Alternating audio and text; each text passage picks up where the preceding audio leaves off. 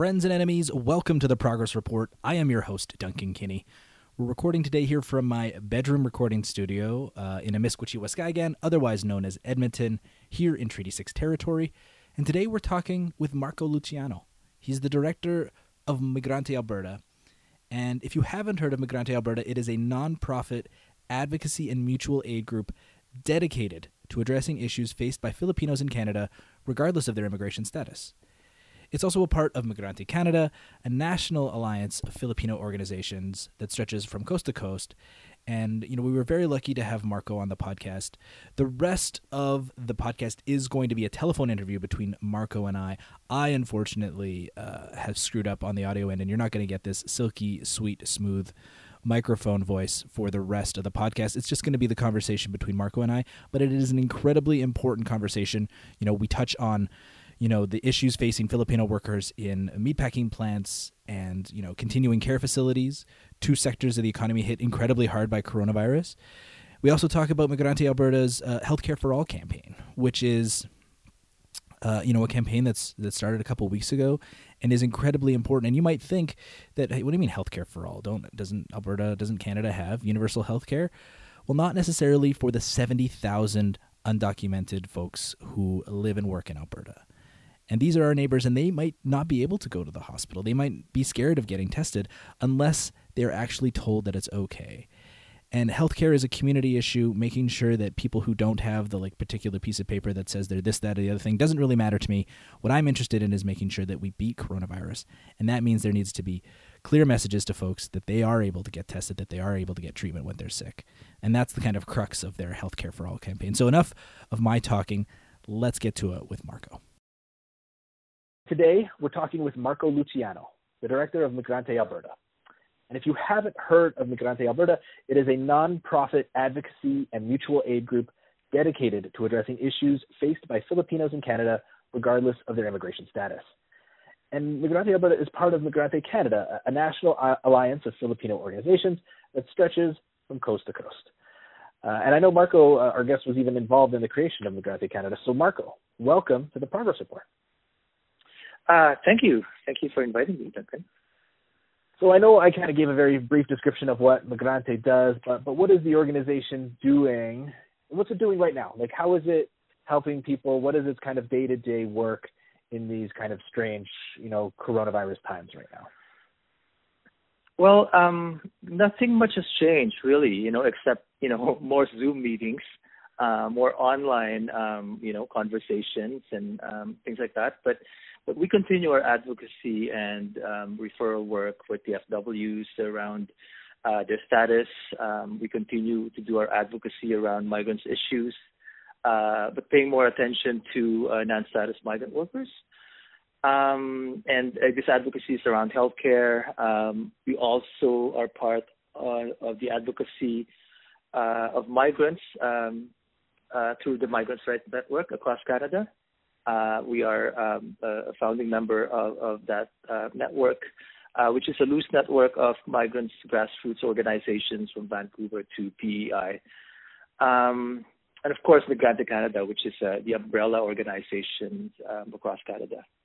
We have also, in particular to COVID, we have also, Migrante Canada is part of a network of Filipino organizations that created they kickstarted this project called Kapit Bisig Laban COVID, or roughly translate to linking arms to fight COVID. And it's a hub of resources for volunteers across Canada that our members and their friends and their families can access. So that's the project, particularly in these times of COVID. And we were talking on the phone too just the other day, in preparation for this, and you were talking about the other things that you're doing, like grocery drop-offs and keeping track of people, making sure that they're, being taken care of medically. That's another part of the thing that you and Migrante Alberta does, right? Right. Now we sort of consolidated that into this whole Kapit Bisig Laban COVID. So it is grocery runs. We try to also raise funds by grocery cards, and this is particularly to those who are in the most vulnerable and most precarious situation. Like it's really the fundraising and the grocery runs and the bread runs are mostly for the most precarious and undocumented migrants in Edmonton and Calgary. And I mean, one thing that I don't think a lot of people know is that the single largest country of origin for newcomers to Alberta is the Philippines, right? Mm-hmm. Mm-hmm. Yes. And that, white people don't typically think of like the single largest immigrant group in Alberta is Filipinos, but like that is the reality on the ground, right? Alberta is, in Alberta alone, there's approximately 175,000 Filipinos, and that is the, stats in 2016. And that does not even include, the temporary foreign workers or the undocumented migrants. And Alberta has become a hub of temporary foreign workers since 2002. They work here, and many employers in city centers in Calgary, Edmonton, and most particularly northern Alberta. The oil industry there are also filled with migrant workers, not necessarily the highest skilled workers that work the oil sands, but the servicing around the people that work at the oil sands. The people who cook the meals and clean the rooms mm-hmm. and do that sort of work, right? Exactly. Their camps, has to be clean. Their canteens has to be, make sure there's food there. The hotels in Fort McMurray, for example, are staffed by Filipinos. Even the tourist industry in Alberta, which is based in Jasper and Banff, for example, are staffed by migrant workers that came from the Philippines. And this temporary foreign worker program, I mean, it wasn't invented by Jason Kenney, but he did really supercharge it and kind of put it on steroids when he was immigration minister, right? Mm-hmm. Mm-hmm. Well, yeah, the temporary foreign worker program was kick-started by the father of the current prime minister, right? This is really created just for a temporary basis on construction, high-skilled industry. But during the conservative government and Jason Kenney being the minister of that government, they opened up the doors to quote unquote the low wage, low skill sector, which is pretty much your industries in food services, like the fast food, caregivers are also accelerated during those times, and within that period from 2002 to 2013, there's more and more Filipinos going into the food production industry and farms. And so, this temporary foreign worker program was kind of, not kickstarted, but really like juiced up by Kenney, and temporary foreign workers like really flowed into Alberta at this time. Like let's kind of we kind of are talking about them in general terms, but what kind of, I think we talked about what kind of jobs that they were doing and how they got here, but what are the challenges that they faced, specifically, the people who face uncertain immigration status? What are the challenges that they face, and how do people kind of find them? I know everyone's story is different, but how do people find themselves in kind of immigration status, which is kind of uncertain or unknown or undocumented, however you want to frame it? Well, the whole migration issue is not a clear-cut issue, right? It is very complex. For Filipinos, even I guess if you could start backtrack on how they get to Canada, many are recruited by brokers from their barrios in the villages in the Philippines. So these, migrant workers or potential migrant workers would pay amount of money just to be able to leave the Philippines. And so the Philippines itself has created a labor export policy where they systematically send Filipinos abroad. Filipinos leaving the Philippines amount to 6,092 Filipinos that leave the Philippines every day. And they go to 192 countries around the world. Canada is a favorite destination because Canada have this carrot on the stick. It offers this quote-unquote pathway to permanent residency, as opposed to Saudi Arabia, for example, or Hong Kong, where there's a lot of domestic workers, Filipino domestic workers. So Canada is the destination of choice. So many migrant Filipinos, for example, would work for 5-6 years in Hong Kong as a domestic worker, but would apply for a nanny in Toronto, right? So those are the certain, the patterns of migration of Filipino migrants, and of course when they come to Canada, there's this whole requirements of that they need to fulfill in order for them to become quote unquote eligible to become a permanent resident. And that's usually a 2-year, for nannies, it's 2-year living with your employer, which creates a whole lot of labor issues. And there's this TFW pilot project, which goes to the low-wage sector, your food industry.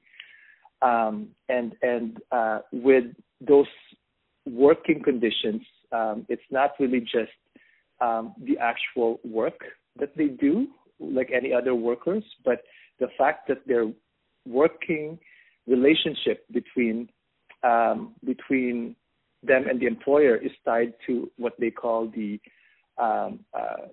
LMIA, or Labor Market Impact Assessment, which means that a work permit of a migrant worker is tied to an employer. A migrant worker that works for an employer cannot leave that employer. Otherwise, they lose that work permit.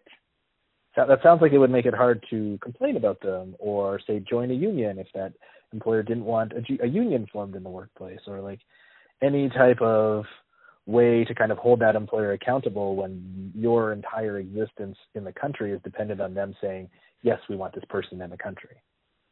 Exactly. Like imagine a caregiver who's working for a family living in their basement, and the work permit is tied to that employer.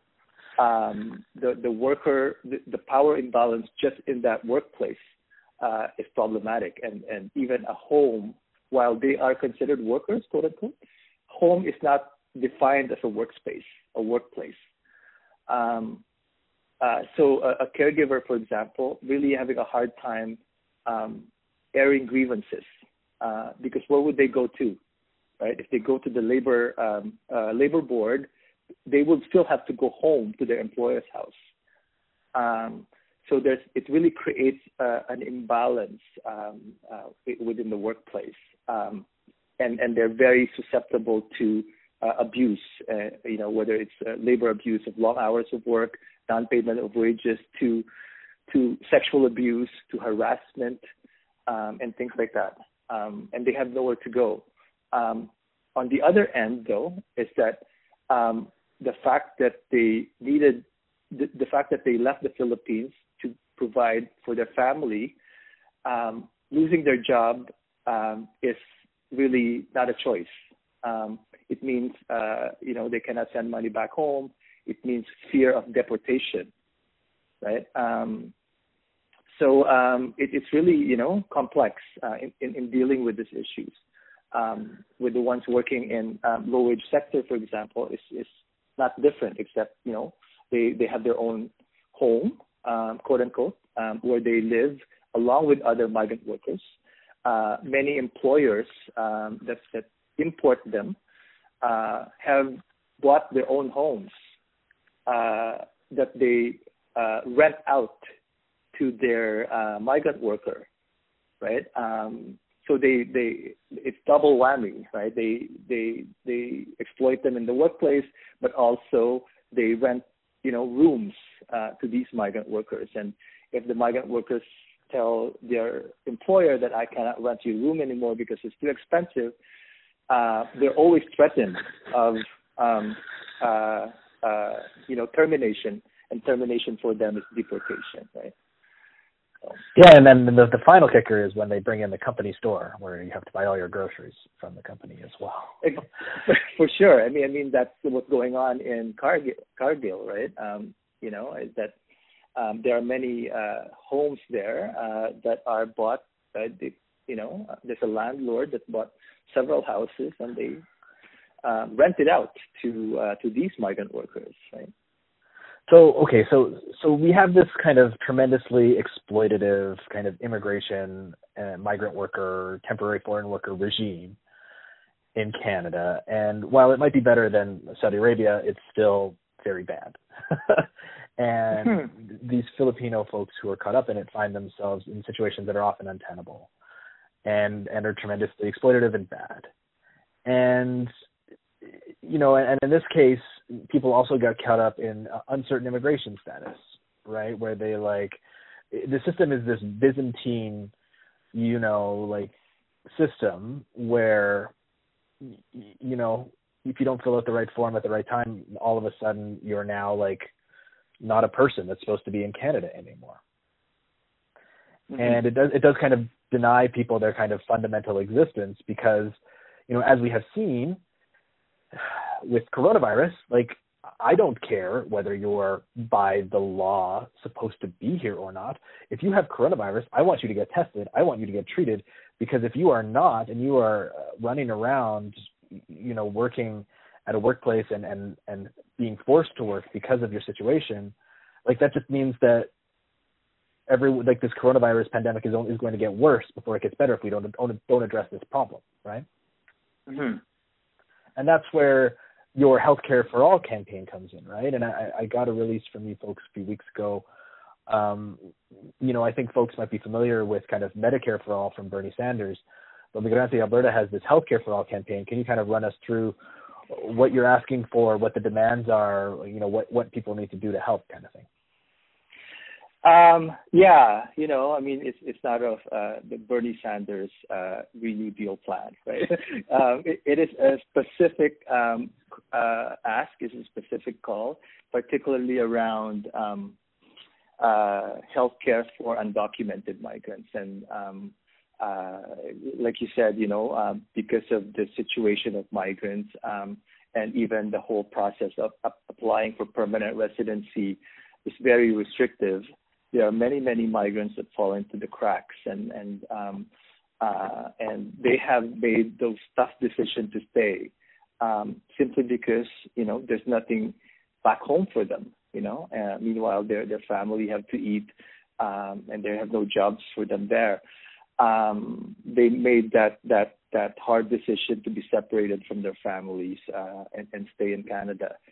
No matter what. And of course, when you are undocumented in Canada, in Alberta, there is nothing for you. There is no government services that you can access, and that includes healthcare.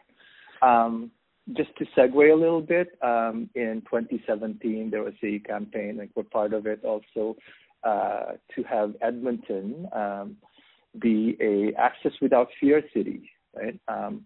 And the city of Edmonton actually have designated the city as an access without fear city. But what does that mean? It does not mean anything. It does not mean shit. It allows you to get a library card and access to recreation center. And I'm not sure if there's many undocumented workers rushing to go swimming. So we are really still trying to push the city to provide the load board service, or at least look into providing those services, and that continues. Along with that, of course, as you said, we have this campaign called AHS for All, and it's a very targeted campaign to include healthcare for undocumented migrants, and particularly in this time of global pandemic. And just imagine if an undocumented migrant contracted the virus, they might do what they usually do. They call Dr. Google, right? And just figure out how they how they cure themselves. But it is scary. It's scary not just, their lives will be at risk, but also their neighbors and their communities and Albertans in particular. Yeah, so hashtag AHS for all is the hashtag that you're using, right? And yes, one of your specific demands, as far as I can tell, is kind of getting a statement from Dr. Dina Hinshaw that she has said that everyone has access, but I think she needs to be absolutely explicit that no matter your immigration status, that like if you are sick, get tested. If you are sick, go to a hospital. Right? Like that is kind of, I think, key to this whole thing, is that it in communications from our leaders of our health systems, that like regardless of your immigration status, if you're sick, you need to get tested, and if you're unwell, you need to go to a hospital. Right. Right. And I think that's what we are hearing also, from different MLAs, they said that, they're not going to ask you for the health card if you go get tested. Of course not, because you got symptoms but I think, the problem is the treatment and the cure, or the treatment and the care, is that a problem, because at the end of the day, they will still go to the hospital, they'll get treated, but they get charged, right? But then they would walk away with like a $20,000 bill or something if they were in the hospital for a few weeks. Right. A good example is that there's a couple of pregnant single mom that's undocumented last year that we tried to help and find birthing centers and hospitals that could provide support. We can find anything, so they went to the hospital, gave birth. The next day they leave, and what these moms told me is that they feel that they're stealing something, that they shouldn't feel that way, right? And now the hospitals start sending bills. After 6 months, it's the collection agencies that are sending bills. It's not the hospitals anymore. And these bills are not cheap. They're like, birthing is approximately $7,000 to $12,000. So and it's a right. I mean, it's a right to give birth. It's I mean, we like to think we have this universal healthcare program in Alberta, but this universal healthcare program doesn't necessarily involve people who haven't jumped through all of the hoops for permanent residency or citizenship or whatever, which again are these largely arbitrary things that the state has created. At the end of the day, if a person is standing in front of you and they're having a baby, they need help. They need all the assistance they can get to ensure that a healthy baby is born, right? And to think that we are making that conditional in Canada makes my blood boil. And I know we talked about it when it was happening, whenever that was last year. That it's so sad that this is the society that we have, right? And your press release on this matter does bring up people, who are afraid to use their real names, right? Who are afraid of coming forward. Like the story of Lynn, who is not her real name. She came to Canada. She came to Ontario as a restaurant and bakery manager in 2010 as a temporary foreign worker. Her contract was prematurely ended while she was waiting for a work permit. She got pregnant. Gave birth to a daughter in 2015. By this time she had lost her status and her health coverage.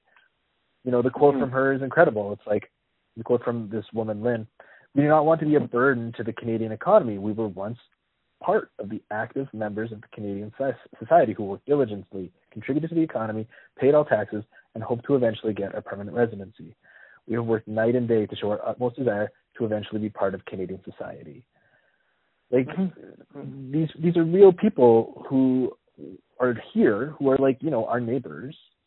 And, our system, this cruel system that we've created has kind of left them feeling as if they have done something wrong, as if they can't go to the hospital when they're sick, right?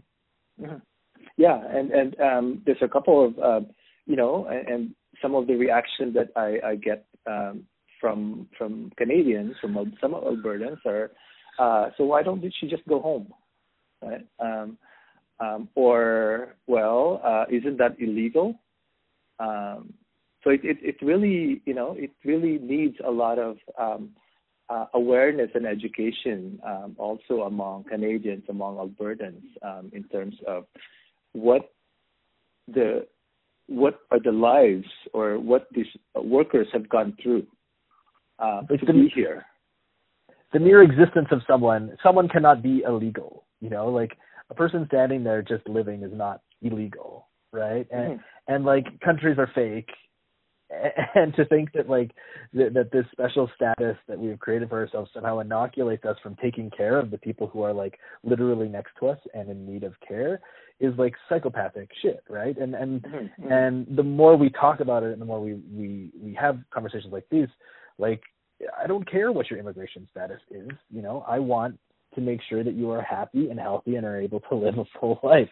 And like these people want to work and they don't want to be exploited. They want to go to the hospital when they get sick. Like these are not these are not demands that are unreasonable in any way, right?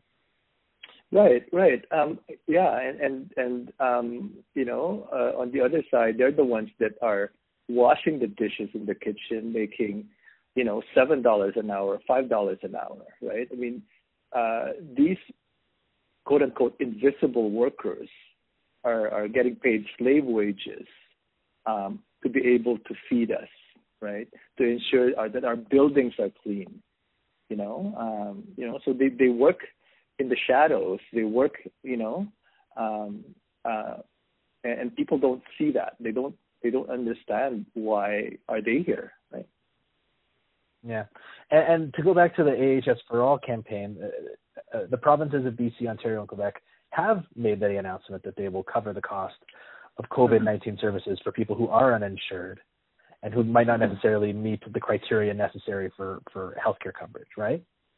Right. I think they relaxed the requirements a little bit, particularly around this time. And I think it's recognizing the fact that, everybody, regardless of your status, will or can, contract the disease, right?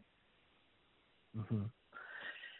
And so I also think we can't have you on and not talk about the ongoing disasters that the Filipino community is facing, especially the workers who work in the meatpacking plants and the continuing care facilities.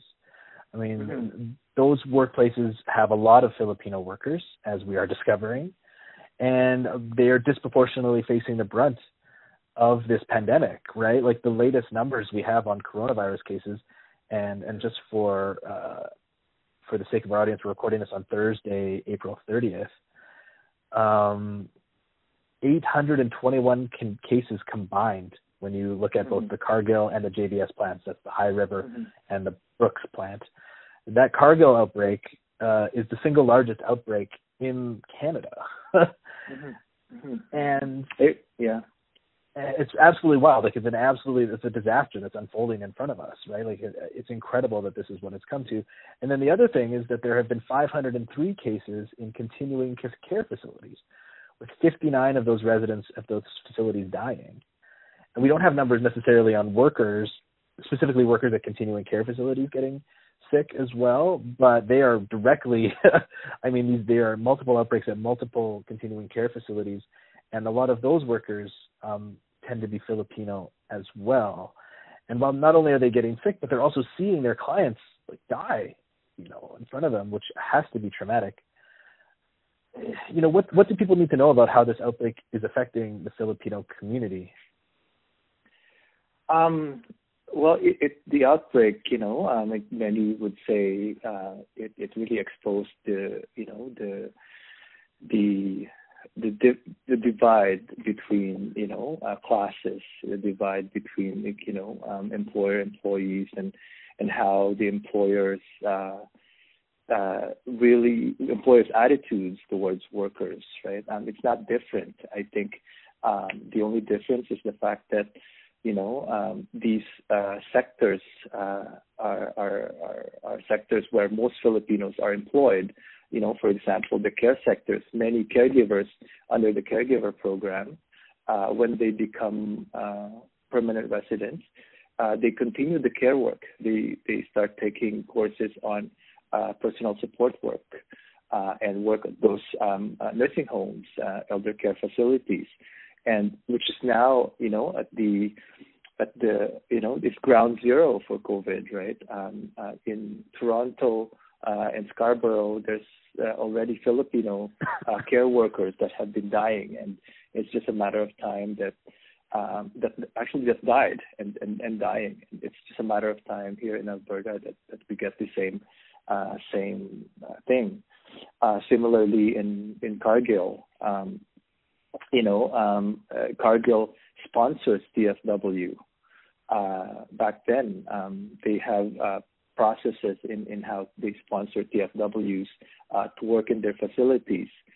And many of those TFWs back then have become permanent residents, but still continue to work there because that's the biggest employer in High River.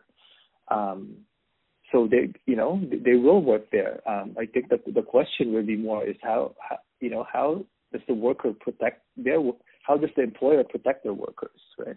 Mm-hmm.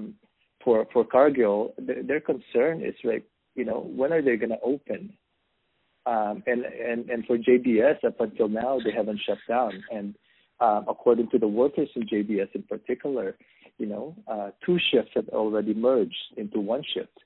And that creates a problem in terms of social distancing. And so the workers there are kind of concerned, about their health and how they will be able to prevent, the spread of the COVID if they are stuck in a very close proximities with each other in this facility, right?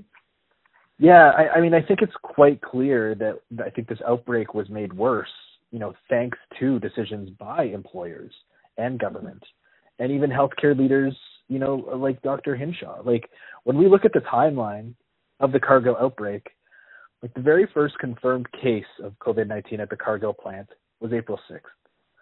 On April 12th, 250 Filipino residents signed a letter addressed to the High River mayor, a guy named Craig Snodgrass, calling for the Cargill plant to be closed. A quote from the letter is this: "We, the workers and our families, are worried and scared for the possibility that we might bring the virus with us at home." They're begging for the plant to be closed on April 12th. On April 18th, Cargill holds a telephone town hall with workers. And there's no union representation on this call, but there is representatives from government, specifically the Agriculture Minister, Devin Dreeshen, as well as Dr. Dina Hinshaw. They were on the call, they were present, they took questions. Finally, on April 20th, a worker dies of COVID, and it's quite clear from the stats that the outbreak is out of control, and they finally closed the plant on April 20th. So just to go back on the timeline, April 6th, first confirmed case. April 12th, plant, the community begs for the facility to close. April 18th, the Agriculture Minister and Dr. Dina Hinshaw are saying everything's fine. 2 days later, April 20th, finally, they closed the plant. Yeah, it took 14 days. And that, exactly, right? And now we're in the position where Cargill is saying they're going to open the facility back up again on Monday, May 4th. That they said they would be idling for 2 weeks, right? Yeah, this coming Monday. Mm-hmm. And I don't see how you can, with the single largest outbreak of coronavirus is literally still running through everyone who works at that plant and the city that surrounds the plant. Mm-hmm. No, for sure. I mean, it's a concern by workers that we talk to. Is that what's going to happen to them when they go back to the plant? How would the plant work? There are concerns about immigration status. Many of the temporary foreign workers there, and according to the union, it's around approximately 100, whose work permit is expiring in May. They don't see any actions from the employer in terms of renewal and so on and so forth. On the other hand, though, when the death happens, the news that I saw in CBC is that the reason for the spread of the virus is because the workers there, predominantly Filipinos, are living together, right? And they go carpool. And it just blows my mind on how they kind of shift the blame on the workers, right? And it's just and then a slew of media articles after media articles now focus on this community, on this Filipino community. In the end, of course, the backlash happens where groceries don't allow Filipinos in. It's like the 60s again, when in California, when Filipinos and dogs are not allowed in the building. It's just the racial backlash of those statements is just tremendous. There's even a CBC story on this, right? It was April 26th, CBC. Filipino workers at meatpacking plant feel unfairly blamed for Canada's biggest COVID-19 outbreak. Mm-hmm. And it kind of went through like the things that you're talking about there, some of the backlash that these folks have faced, as well as, the statements made by Dr. Dina Hinshaw. And I think it's worth pulling them back up again because I don't think she's helped the situation. I think, in fact, she's made it worse. There's an April 22nd David Staples column in the Edmonton Journal where she says, she's quoted as saying, "Many of the Filipino workers, it turns out, live in large households where it is difficult for a sick person to isolate themselves. In some cases, their partners worked at healthcare facilities and senior residences with outbreaks of their own. Some of the workers also carpooled to work at Cargill. There's also a strong ethic in the Filipino community to not let the sniffles get in the way of a hard day's work," Hinshaw said. What were you thinking when you read that? I just stop. I can't continue reading. Immediately, it's shifting this blame to an ethnocultural group, to one ethnocultural group, and it's just it drives me nuts, pretty much. And interestingly, though, I think it also creates, some kind of a backlash in terms of, that statement, because yesterday at 7:00, the Alberta government, along with 3 cabinet ministers, have called on a Filipino town hall meeting. So the cabinet is there. The Dr. Hinshaw was also part of the conversation. And this ongoing message that, we're not blaming the community. Actually, Filipinos are the hardest working community, just adding insult to the injury. Right? Yeah, it's not like Filipino workers are choosing to live in large households or choosing to carpool. Like, if they were paid enough money to live in their own houses or drive their own cars, they would live in their own houses and drive their own cars. There's no Filipino cultural construct that's like, golly gee, we really do love living 7 people to a house. That's just the circumstances of the housing and employment situation that they find themselves in, right? Right. There's a strong ethic in the Filipino community to not let the sniffles get in the way of a hard day's work. That's because if they don't show up to work, they get fired, and if they get fired, they get deported back home. Hinshaw comes off as extremely kind of clueless about the actual realities of working people in this province, especially the folks who are working at these meatpacking plants. Right. Mm-hmm. Mm-hmm. So it is a slap in our community, the Filipino community. I think the Filipino community also, on the other hand, have been trying to grapple what's going on with workplace issues, with healthcare issues, and then this whole racial attacks against them, in High River. Yeah. So.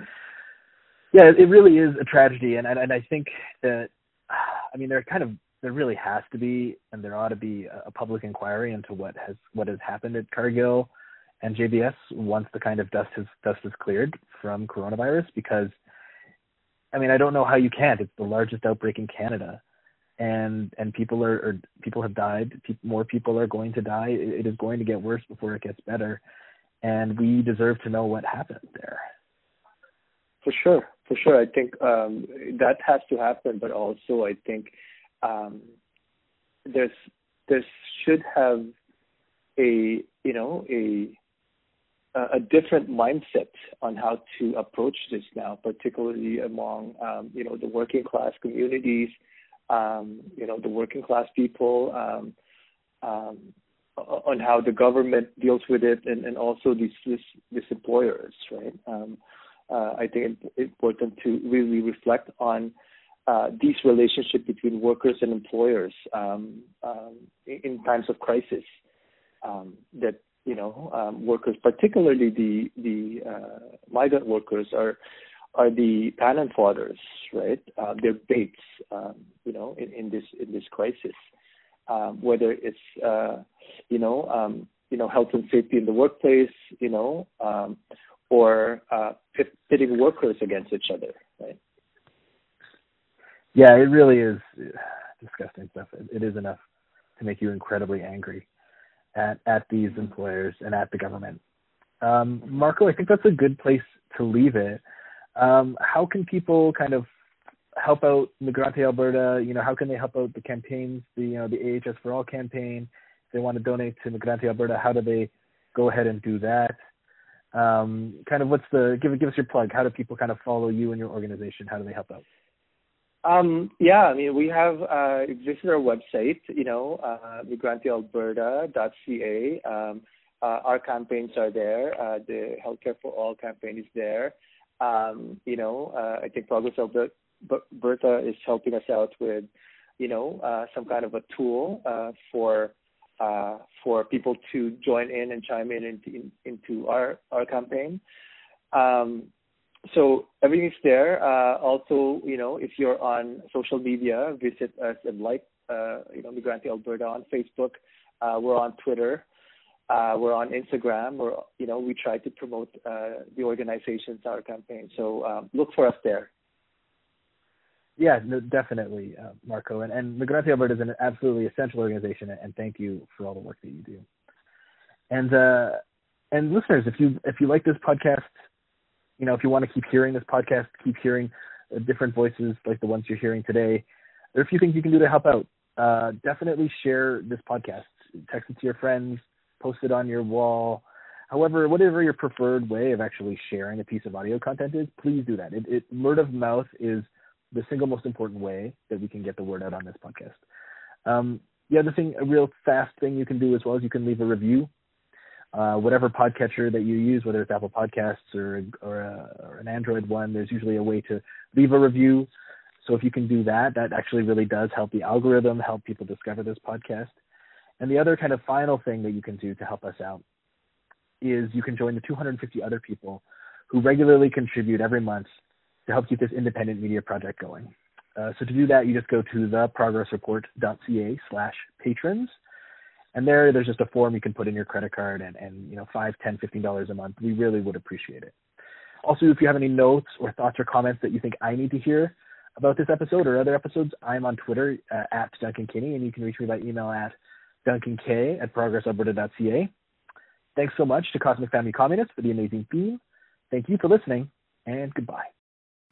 Did you know that Progress Alberta is part of a national community of leftist podcasts on the Ricochet Podcast Network? You can find the Alberta Advantage, 49th Parallel, Kino Lefter, Well Reds, The Progress Report, Les Ficelles, Out of Left Field, and Unpacking the News, as well as a bunch of other awesome podcasts at Ricochet Media or wherever you download your podcasts.